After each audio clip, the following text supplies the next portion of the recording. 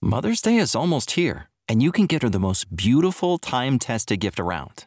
A watch she can wear every day from Movement.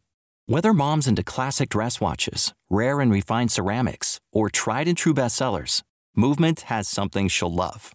And right now you can save big on the best Mother's Day gift ever with up to 50% off site-wide during Movement's Mother's Day sale at MVMT.com.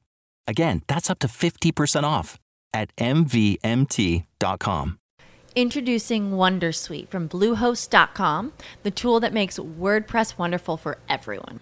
Website creation is hard, but now with Bluehost, you can answer a few simple questions about your business and goals, and the Wondersuite tools will automatically lay out your WordPress website or store in minutes. Seriously.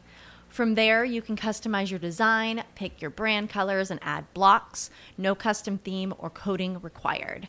You'll get content suggestions that you can keep or revise, and with Yoast SEO built in, we automatically help you get found in search engines. From step-by-step guidance to suggested plugins to an AI-powered help bot, our built-in tools make WordPress wonderful for everyone. Whether you're a beginner or a pro, you can join over 2 million Bluehost users. Go to bluehost.com/wondersuite. That's bluehost.com/wondersuite. All rise. Welcome to the Cyber Law and Business Report.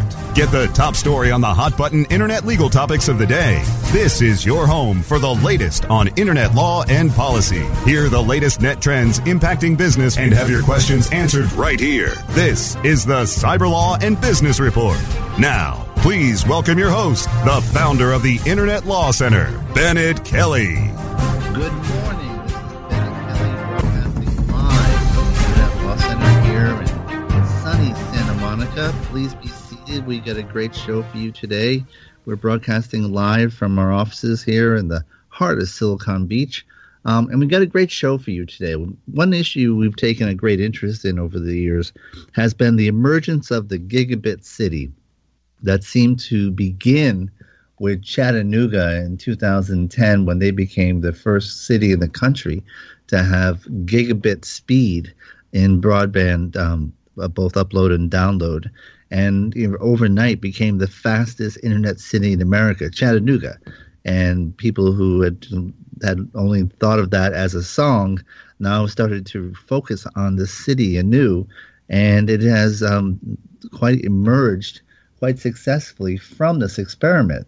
And we then saw another expansion with Google Fiber then doing the same.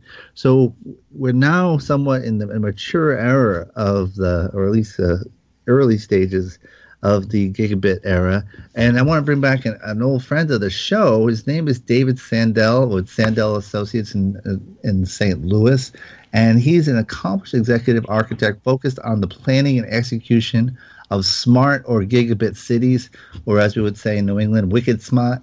And he's the president of Sandell Associates.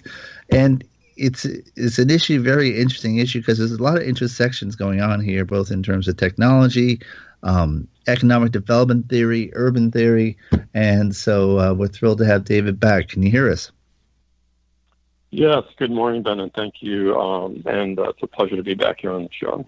Thank you. And we're just having an interesting conversation offline. So hopefully we can keep it going. So, David, I guess for the uninitiated,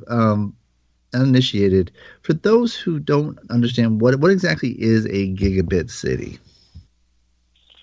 A simple definition would be a gigabit city is where current legacy internet infrastructure such as DSL is replaced with fiber optic infrastructure and transmission speeds of 1,000 megabits per second bidirectional or available at low cost. And so we talked about Chattanooga being the kind of the groundbreaker in 2010. How widespread are gigabit cities in America today? Well, Gigabit City and Chattanooga, as you mentioned, in 2010 was the groundbreaker behind all of this. were confronted with a very challenging economic situation in Chattanooga. They were a traditional legacy manufacturing town that had lost all of its industry, had gone into a state of decline, and the Energy Power Board, the utility there, decided that they were going to move forward and develop a next-generation platform to recover from an economic development point of view.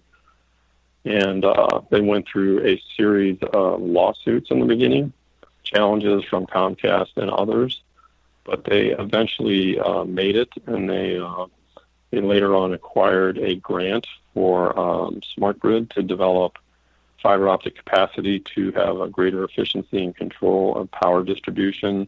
And when they did that, they overbuilt the fiber optic network in Chattanooga, which became the foundation for their gigabit service. And today, I would say there are approximately 12 gigabit cities in the United States in various stages of development and or stages of challenge.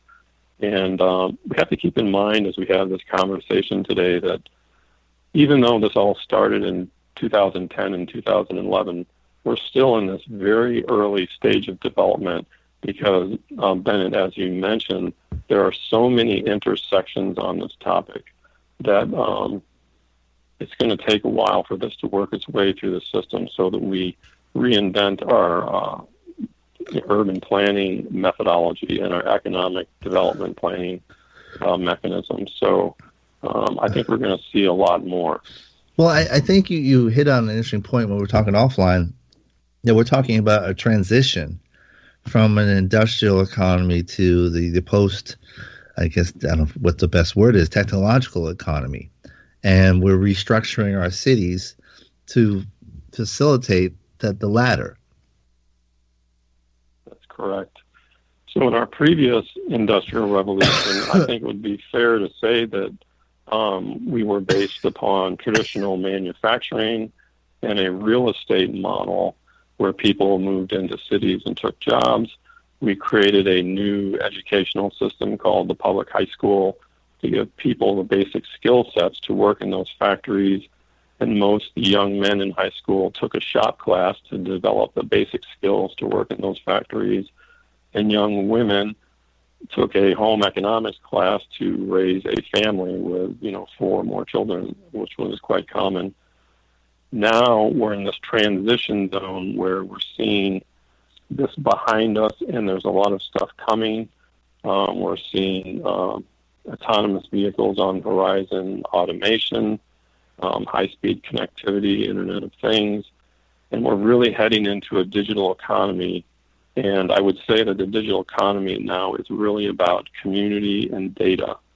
How do we capture the greatest degree of talent within our region, and how do we activate it and create the greatest economic impact utilizing communications and sharing of information or data? Now, excuse me. As you can tell, I have a little bit of a cough. Now, after Chattanooga, let me back up. In terms of Chattanooga, before they were a gigabit city, if you had to rank the 100 top cities for technology, would Chattanooga have even been on that list? No, in fact, it wouldn't have been on that list. It would have been way off the list and on the bottom of the floor. They were, if anyone has ever, gone to Chattanooga, when you drive into town, particularly 3 or 4 years ago, you would see a vast array of older industrial buildings that were all no longer used with broken windows. So we're really talking about a significant change in the Chattanooga economy. And to take that one thought further, about 4 years ago, 3 to 4 years ago, the city of Chattanooga, the mayor and their economic development people streamed an event over the internet to discuss the impact that this had had on the economic development of Chattanooga and what they had realized. And after going through a period of 50 years of decline, on that streamed event 3 or 4 years ago, they announced that they had reversed the path of economic development, and they were now actually fully recovering. this to me was a huge announcement that a small town like this could say that. But to my incredible surprise, when that streaming event happened, no major news service in the United States picked it up. Really? But the entire future is about what's happened there. There's and by the way, as usual, the show notes are on cyberlawradio.wordpress.com. And we have a quote from a study done on Gangman Bandwidth, American style, done by GigU. And it said that upgrading the Broadwood network to Chattanooga to world-leading gigabit speed has transformed the community from a slow declining and inflating urban balloon to the fastest-growing city in Tennessee, attracting a beehive of tech startups that all thrive on big data and super high-speed internet. That's what Gangman Bandwidth can do in America. And I've been monitoring Chattanooga along the way, and they've been having forums where people from Silicon Valley go out to Chattanooga. And if you ask, I would dare to venture a guess that the number of people from Silicon Valley that went to Chattanooga from 2000 and 2010 is probably less than 12. And here they're having their major panels involving Silicon Valley leaders. That's absolutely correct. It's quite amazing. In fact, during the same time period, I was working in Nashville, Tennessee, and I was working on a project for the National Electric Service, and we were developing a business model, for a dark fiber leasing business model. And being in Nashville, observing what was going on in Chattanooga was fascinating because in the beginning, there were quite a few lawsuits that were brought towards the utility there by Comcast and others. And Nashville was watching this with great interest, wondering, how would the Nashville economy develop if something similar was to happen in Nashville at some point with a service provider on NES poles, for example. And I think it's quite an achievement what happened in Chattanooga, and that this real true spirit of American innovation and small business and doing something that's almost impossible taking place is outstanding and will certainly be referenced in the history books.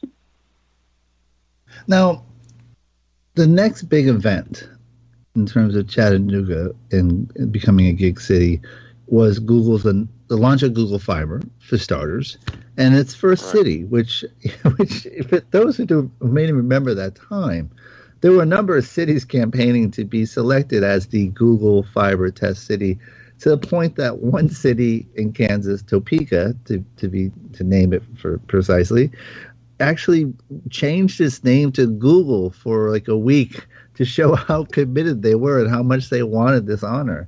But the honor instead went to Kansas City. And why don't you've actually studied this. Why don't you tell us about what happened in Kansas City? Yeah, another really good question there. So as you mentioned, Google Fiber announced that they were looking for a city, and over 1,000 cities responded and did it in many different types of ways, some prolific like Topeka. And it's rumored that in the background that tens of thousands of cities actually applied, but there were only 1,000 that were actually acknowledged.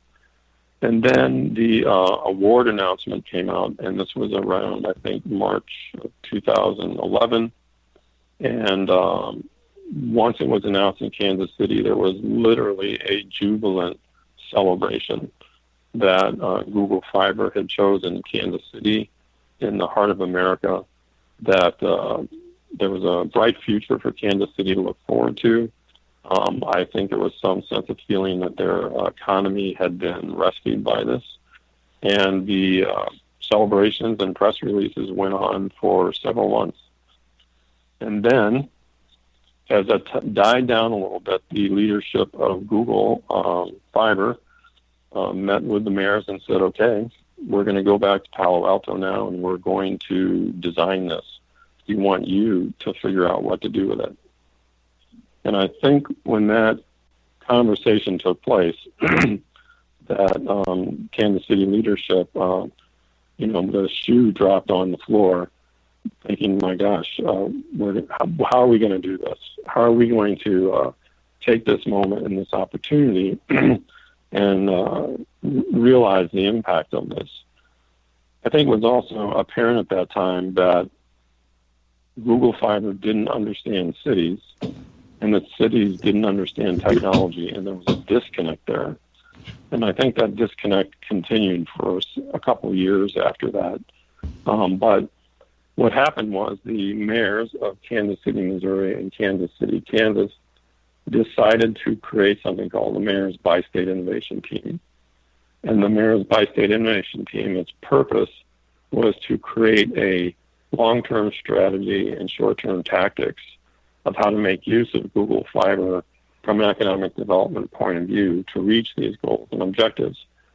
So about that time that this is going on, I made a beeline from St. Louis to Kansas City to observe this happening because I've had a lot of background in public and private sector initiatives over the previous 15 years, and I wanted to see this go down in how it would organize itself. So I started going to a lot of the different public sector meetings, getting to know a lot of people. Kansas City had always been good to me over the years. I had worked on a number of different projects with Burns McDonnell in Kansas City, a nationally known civil engineering firm. And I started going to the Mayor's Bi-State Innovation Team meeting, and the mayors had put 6 persons on this committee, 6 from Kansas City, Missouri, and 6 from Kansas City, Kansas. And they were tasked with coming up with a plan to utilize Google Fiber from an economic development point of view. They had 8 months in which to do this, and as each month went by, they would gather more and more information. When the Mayor's Bi-State Innovation Team started, there was a lot of excitement, but as each month went by, the energy in the room would slowly be ratcheting down, because even though everyone was gathering a lot of information, this was so new, there was no sense of how to pull it together or what to do. Then in about the 5th and 6th months, the committee became more challenging. Some of the members were concerned. They didn't know how to do this or how to grasp it. And as time went by, towards the 7th month, it was a month before they had to release something. So they asked the co-chairs of the Bi-State Innovation Team, asked myself and another gentleman by the name of Aaron Deacon if we could help them. And so with 3 weeks left to go, we took all the information and we developed what is called the Kansas City Google Fiber Playbook, which is called Playing to Win. And that playbook is the story, the long-term strategy, the short-term tactics, and the plays by which to activate Google Fiber and realize its economic development across all sectors of the economy. Having that document was actually critical to Kansas City moving forward at that time. And once that was announced, the conversation started to align itself more in Kansas City. There were individuals, groups, organizations that took responsibility for the different plays that were in the playbook. And there's 3 plays that are in the playbook I'd like to mention.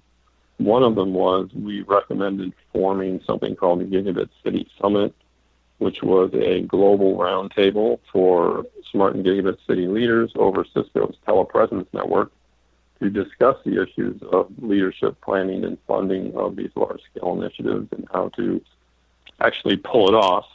And we ran several sessions of that with Singapore, Kansas City, Toronto, Amsterdam, Barcelona involved, and that was a very positive development. Got a lot of visibility for Kansas City. And then an organization called KC Digital Drive was developed, which was the steward for the playbook and activating the plays. And almost all those plays today are fully active and in process. And then the third one was a public sector incubator called the Digital Sandbox. And that has also been successful today. I think it's raised about $30 million worth of investments.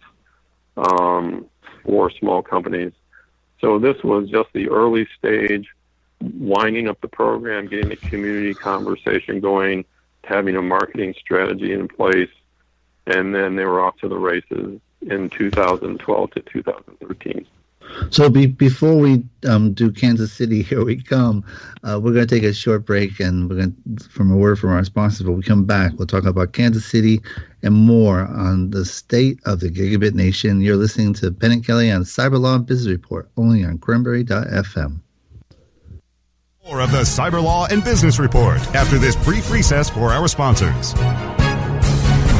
How much are your best ideas worth? PriorThings.com gives you an added layer of protection for all of your intellectual property, ideas, and creative things. New business idea, pitch deck, PowerPoint presentation, song lyrics, source code, killer blog posts. We help you protect it all. How do we do it? We use the same technology platform that secures transactions for Bitcoin and other cryptocurrencies. Learn more at PriorThings.com.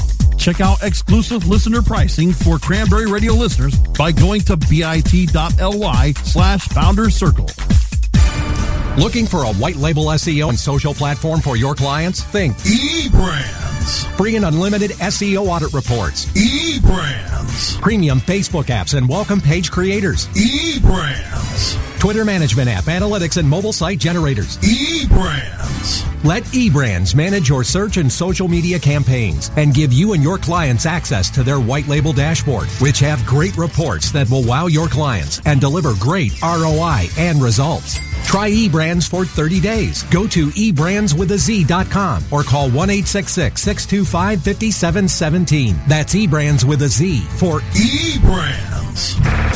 Synergize your search engine education from 101 to rockstar level. Only on Cranberry Radio. Cranberry.fm. The best gavel-to-gavel legal news and information on the net is right here. This is the Cyber Law and Business Report. Here is Bennett Kelly. And we're back, and we're talking to David Sandell about the state of the Gigabit Nation. Before we go back to David, though, I just want to make a quick announcement. The California Bar IP section is having a webinar at noon today, Pacific time, on the case of Hassel v. Bird, which is the decision that will allow a lawyer to remove a Yelp review that Yelp is appealing to the California Supreme Court. I will be moderating the panel, and we'll have David Gingras, a lawyer for Ripoff Report, and Carl Cronenberg, who's been on the show several times. We'll be talking about that at noon. There's a link on the show notes, and or you can go to the California Bar IP section for information to register. So we're back with David. David, we're talking about Kansas City, and how has the Google experiment in Kansas City worked out? Because Google has announced they're scaling back fiber, so it's kind of led to a reassessment of, has the Google fiber experiment succeeded? Well, I think the first thing I would say is I would go back to that statement I made at the beginning of our session, which is we're in an early stage of this. The transformational impact is going to be great. And over the last 6 years, as Google Fiber proceeded, technology has rapidly advanced forward, and we will continue to see that and accelerating in the future.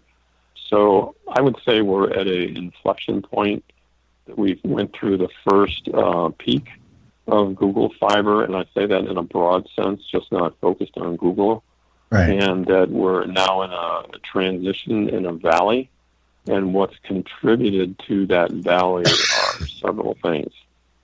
The first one is that the original theory behind Google Fiber is that if we opened up the bandwidth curve to everyone in general, that it would create more innovations faster, and that we could have more economic development impact and justify the business case for the fiber investment. So we do know that Google Fiber and high-speed fiber networks in general are more efficient. They're faster. They have faster download speeds. You can use your cloud applications faster. And I believe that there was a report developed by the Fiber to the Home organization that said that if you use a gigabit connection, you will gain 40 hours per year of your time back due to faster download speeds, which is an impressive number. Plus, also the study, they had a study that also indicated that it would increase your home values and that it added to the GDP of a city. That's exactly right. To the home value, I believe it was about $5,000, and to the GDP of a city. These are all really interesting data. There's a lot of depth in them and other issues related to them that we should talk about a little bit here later in the call. Sure. So, actually, I'm just pulling up the study, which is on the show notes. $5,437 value to a typical home was added by this. Mm-hmm. But sorry, go ahead. Yeah, so Google Fiber launched, and one of the things that was found out was that the cost of construction, I believe, was higher than expected. I mean, if we put this in a framework that, here's Google coming out and making a big splash of this, there's a lot of excitement, so that creates inflation in the fiber construction market. And I would think that would make the cost of construction and the cost of labor higher for building such large networks. It was also found out that constructing these networks is physically difficult and challenging because a lot of different construction techniques are used. Trenching, boring, and so forth can be laborious and take a lot of time. And then the third part is because of this high cost of construction, the wireless world is looking at this saying, well, if it costs them $10,000 to do a lateral, for example, well, we can certainly do it for less than that using wireless technology. So the wireless industry spun up much faster to solve this local distribution problem, and then they began to intersect. So in the last 2 years, the wireless issue in small cell became more efficient and cheaper. And here you have the higher construction costs of fiber taking place. And once they intersected, the business case changed. And that's what we've seen now in the last year, is that we're on the verge of small cell proliferation, and we're on the verge of 5G adoption probably in 2 to 3 years. And there's a minor gold rush going on for providers and small cell providers to pick up pole attachments and mounting spaces wherever they can get them to prepare for the eventual arrival of high-speed ubiquitous wireless, which will be complemented by fiber both together as a hybrid.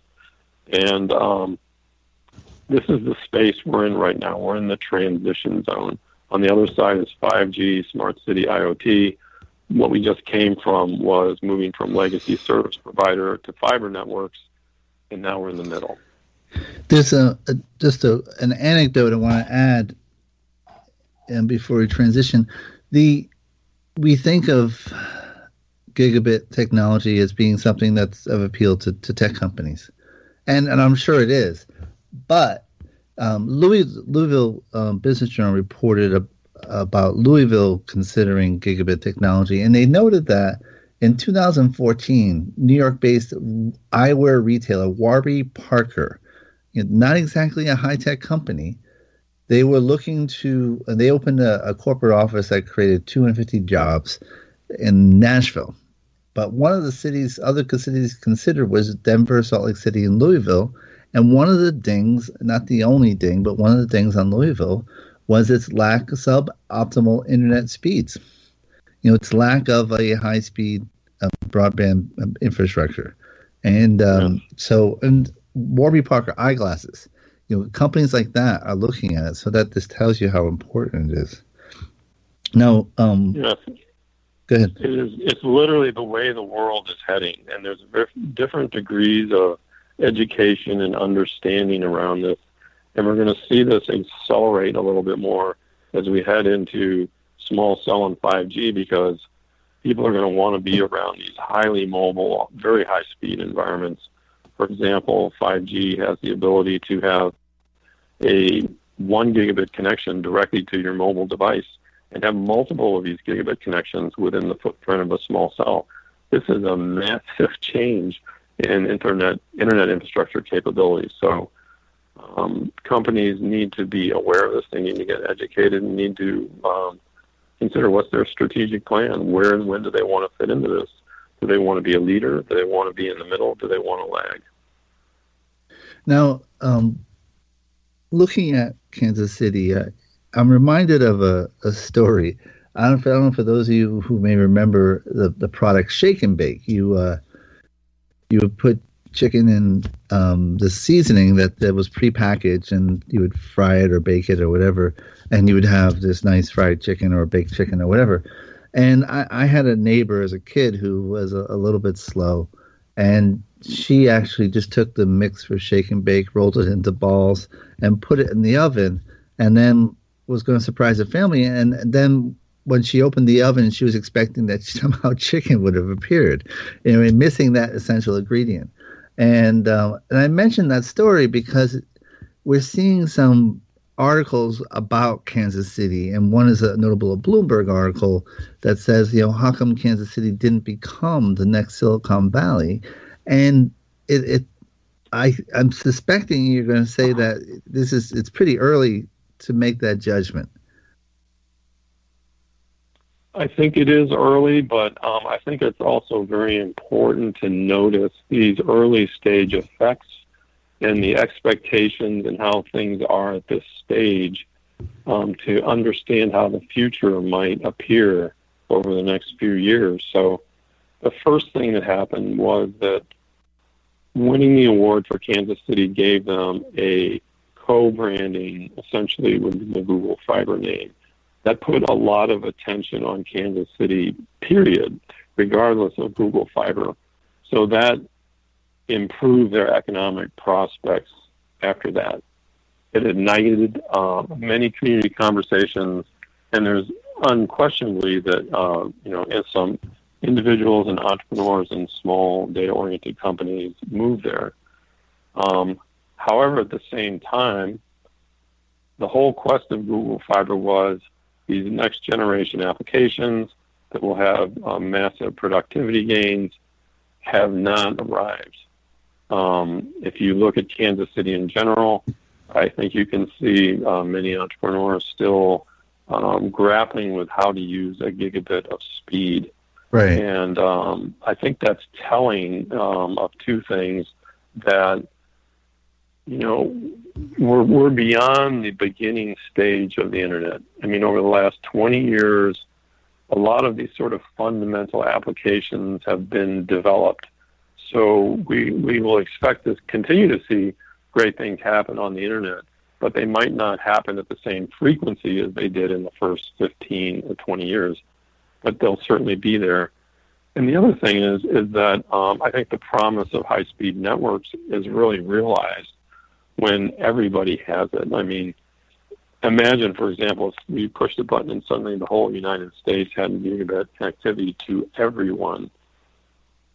That would transform the country overnight in a way, because if there was high-speed video conferencing, home-to-home, business-to-business, we'd see a rapid restructuring of the workforce, how people worked and related to each other. But on the other hand, Google had hoped that this would ignite a fundamental change in service provider deployment, and it's going slower than anticipated. So really realizing some of these benefits from a fiber-based network are going to take longer than thought. However, as I mentioned before, we have small cell moving very rapidly now and 5G on the horizon. So it might be that 5G is what's going to pull in this new dynamic environment, 5G fed by hybrid fiber wireless networks. Who benefits most from gigabit technologies? Are there certain types of businesses? Are there sectors that really should realize that this benefits them and they should be championing it? Yes, without question. Obviously, bandwidth-oriented and data-oriented businesses make use of this. But once again, it's sort of like this stratification of the economy. You've got big companies on the top and smaller companies on the bottom. So obviously, large healthcare firms and large entities and universities use a lot of bandwidth. But down the food chain, when you have small businesses using this to leverage their application space, it's really the smaller businesses that will benefit the most because it will help them to grow faster. Whereas in the case of large institutions, it's more of an administrative capacity type thing. And so in terms of what should we expect for cities to emerge as the next Silicon Valley? I guess, is it just a recognition that this is a long-term process? It is a long-term process, but I think you're heading in the right direction. That during this whole experiment over the last 6 years, in the middle of this, a report came out by the Brookings Institute called the Innovation Districts Are the Future of America. And they described geographic parts of town where large institutions aligned with large organizations to create innovation communities, carry on a synergistic entrepreneurial conversation, and get more things to happen faster within a certain footprint. In St. Louis right now, for example, the Cortex Innovation District, which is a collaboration between Washington University, St. Louis University, and the surrounding hospitals, is the fastest growing innovation district in the United States right now. And I think this is the beginning of this type of development where we have this new type of American factory, and it has high-speed infrastructure capability to go with it. And these become the focus areas of application development as this next round of internet development takes place. But as we look closer at the Brookings model of innovation districts, we realize that the future of the internet is that it has ubiquitous access for everyone at high speed, and that innovation districts, although they are powerful economic mechanisms, tend to exclude a large number of players just because they're institutionally organized. For example, you could say that an innovation district is sort of like a private sector golf course, but there's actually a lot of people who are public sector golf players. How do we pick them all up? So what our company came to the conclusion was that the large-scale Google Fiber deployment in the beginning was a experiment and was a good idea, but the way to actually do this and lead was to start with small, really small footprints, and we call them innovation neighborhoods, where we align organizations, resources, infrastructure, and coolness factor to create environments where coders, IoT developers, smart city developers will all want to be and hang out to create the next generation internet and everything associated with it. And we actually launched a company a year ago called iNeighborhoods, and that's I as in indigo, iNeighborhoods.us. And the whole purpose of that was we took everything that we learned over the last 6 years, put it into a single contiguous community development process so that innovation neighborhoods could be developed and deployed in different parts of the United States. And we just announced yesterday a project called Smart and Connected Community Platform, or SCCP. And for our listeners, this is being announced for the first time in the U.S. on a radio on Bennett's show. Yay! And that's how it works, right? And we think that the Smart Connected Community Platform will be one of the ways that cities will adopt this type of innovation process and utilize these to develop their smart city initiatives. And if anyone wants to take a peek at that, there is a URL called smartconnectedcommunity.splashpad.com, and that outlines that entire initiative. So the SCCP, in a way, is like the total reduction of what started in Kansas City Google Fiber in 2011 has now been reduced to the SCCP, at least from our perspective. Well, we're going to get smart by talking to some of our sponsors, but we'll be right back and we'll be more with David Sandell. You're listening to the Cyberlaw and Business Report only on Cranberry.fm. Thanks, Ben. Stay tuned for more of the Cyberlaw and Business Report after this brief recess for our sponsors. Is your website hacked? Is your website displaying error messages or loading slowly? Even if there are no signs of malicious activity, your site may still be compromised. Websites, like cars, require regular maintenance to perform at their best and not leave you stranded.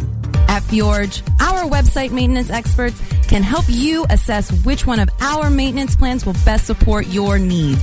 Visit FjorgeDigital.com or call 612-877-3840 and get the support and protection your website and business deserve. That's FJORGE Digital.com. Do you look at the task of ranking your site at the top of the search engines like you would climbing the top of Mount Everest? It doesn't have to be. TopSEOs.com knows how hard that climb can be, and they can make top ranking a reality. Top SEOs sends you to only the right search vendors and agencies that they know will work for you. Since 2002, TopSEOs.com has reviewed and researched the best search engine marketing agencies and solutions providers. Don't risk the cost of falling off the proverbial peak of search rankings. Let Top SEOs give you peace of mind. TopSEOs.com, the independent authority on search vendors. Online anytime. This is Cranberry Radio. Cranberry.fm. The best gavel-to-gavel legal news and information on the net is right here. This is the Cyberlaw and Business Report. Here is Bennett Kelly. And we're back. This is Bennett Kelly, and we're talking to David Sandell about the Gigabit Nation and smart cities in general. And just a short detour, having, since we're talking really about the future of American cities, and having myself studied urban planning briefly earlier in my career, I want to give a shout out for a documentary that's coming out, Citizen Jane, Battle for the City. And that's a documentary about Jane Jacobs, who was a groundbreaking urban theorist who really led to cities becoming more diversified, more livable and walkable. And she was just a housewife who stood up to Robert Moses, who was a very powerful New York City leader who just liked to build highways and monstrous projects. And she was successfully challenged him and won. And it's an interesting story in American urban history. So we'll have the trailer and information on a link to where you can find screenings on our show notes. But David, that's the cinematic aspect of today. But so when you look at the Brookings study, one thing that struck me in the language of it was that there's a quote from Peter Hall. Innovation districts embody the very essence of cities, an aggregation of talent-driven people assembled in close quarters who exchange ideas and knowledge in what urban historian Peter Hall calls a dynamic process of innovation, imitation, and improvement.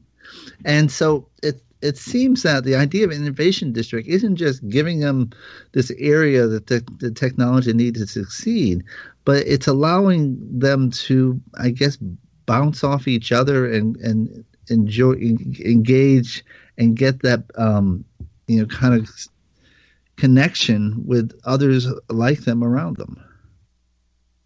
Yeah, that's absolutely correct. And we looked into this, and I tend to agree with the Brookings model that's true, that innovation districts do pull these various facets together, but we have to realize that is a generic definition.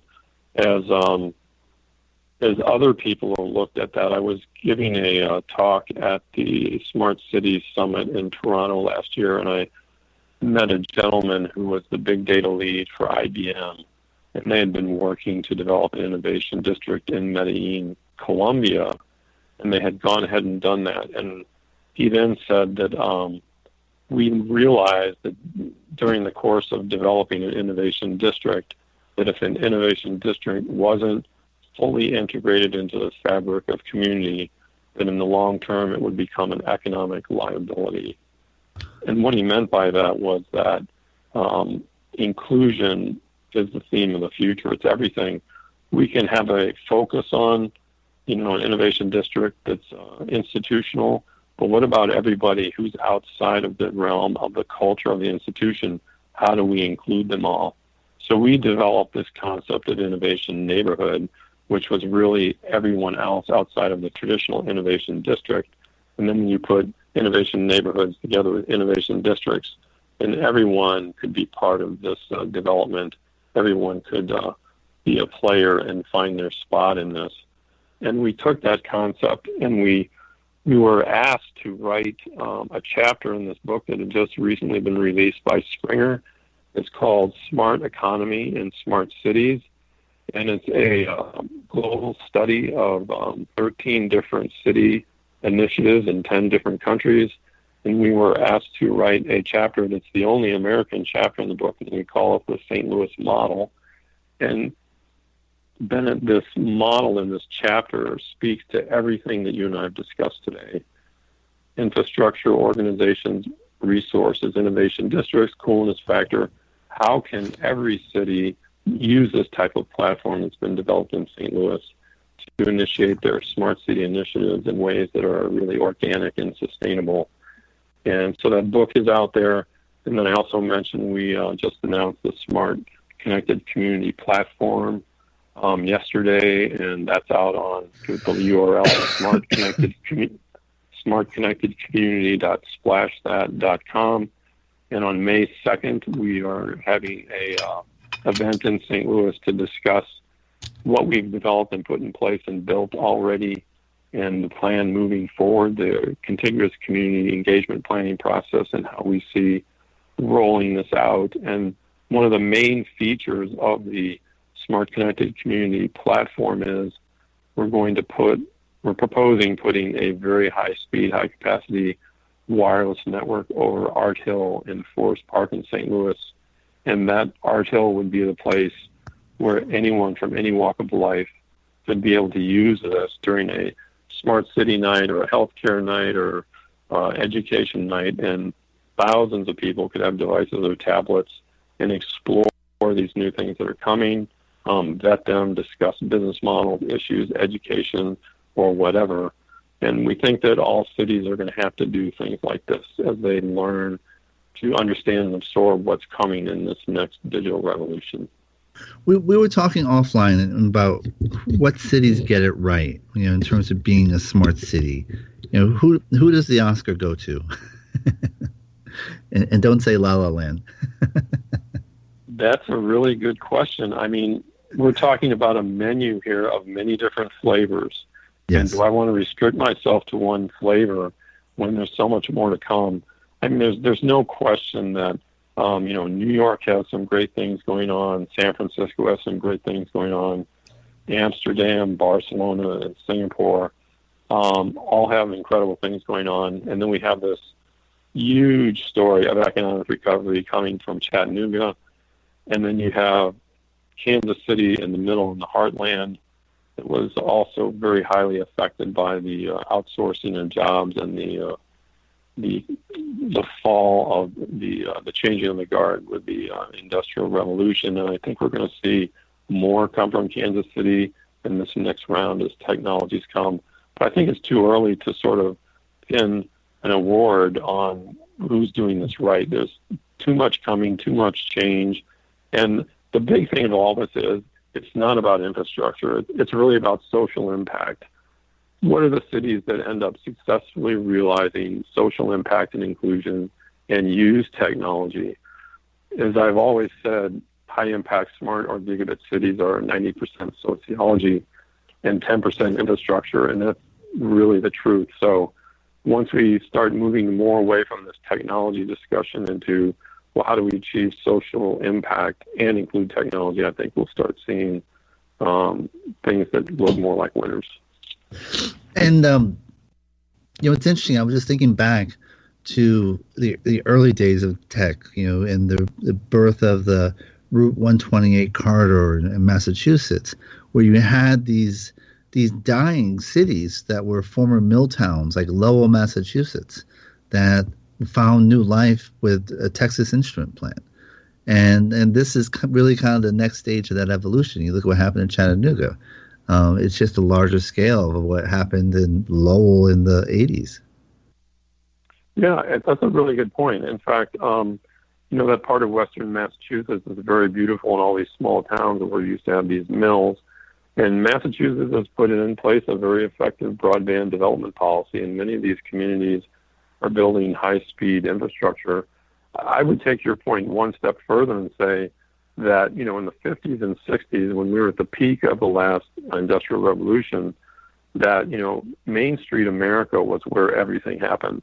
This is where people went at the end of the day to do stuff, socialize and relate to each other, and they did it using paper and telephones and large automobiles. And we're about to see Main Street America rebirth under this higher speed wireless capabilities that are coming fed by fiber. And, I call this smart gigabit Main Street. We're going to see this reinvented, and it will cause communities and cities to relook at those areas and how can we, adjust them from an urban planning view. How can we put in more community amenities and make them cool to attract different types of creative persons who would be attracted to the story of that community. So there's a lot to come here.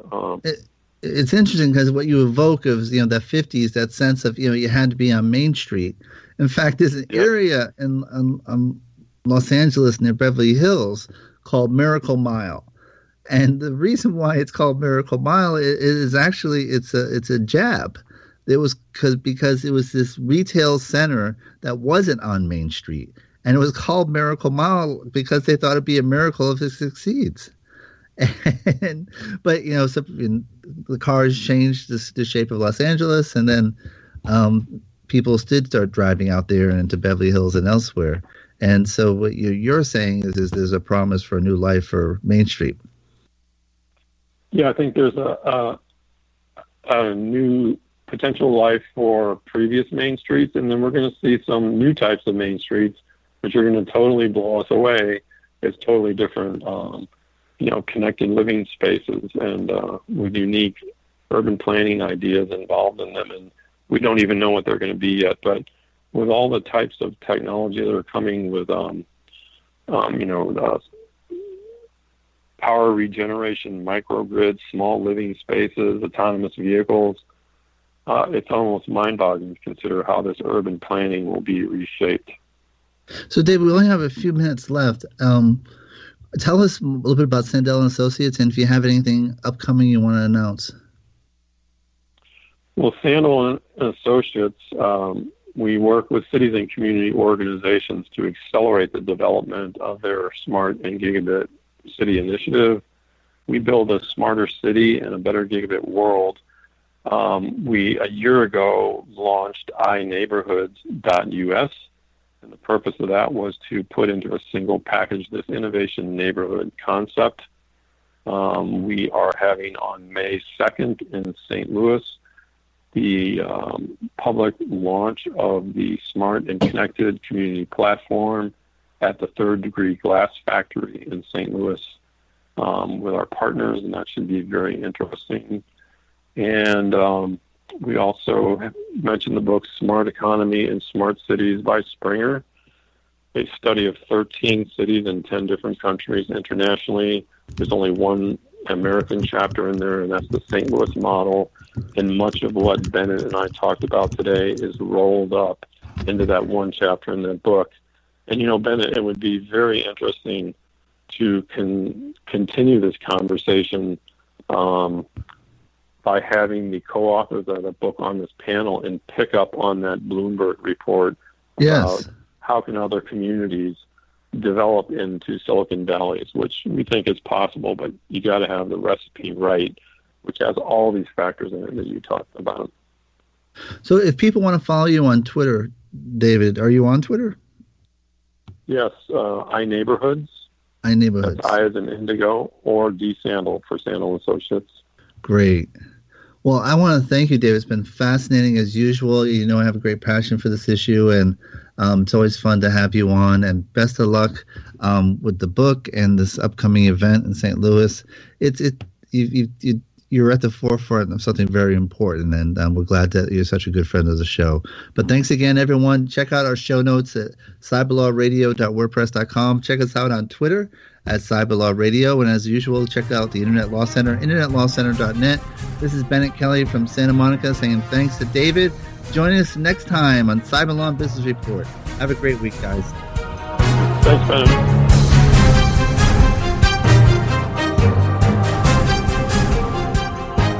The opinions expressed are those of the hosts and their guests and do not necessarily reflect those of the staff and management of Cranberry News Marketing and Cranberry.fm. Rebroadcasts or retransmission of this content without proper consent is prohibited.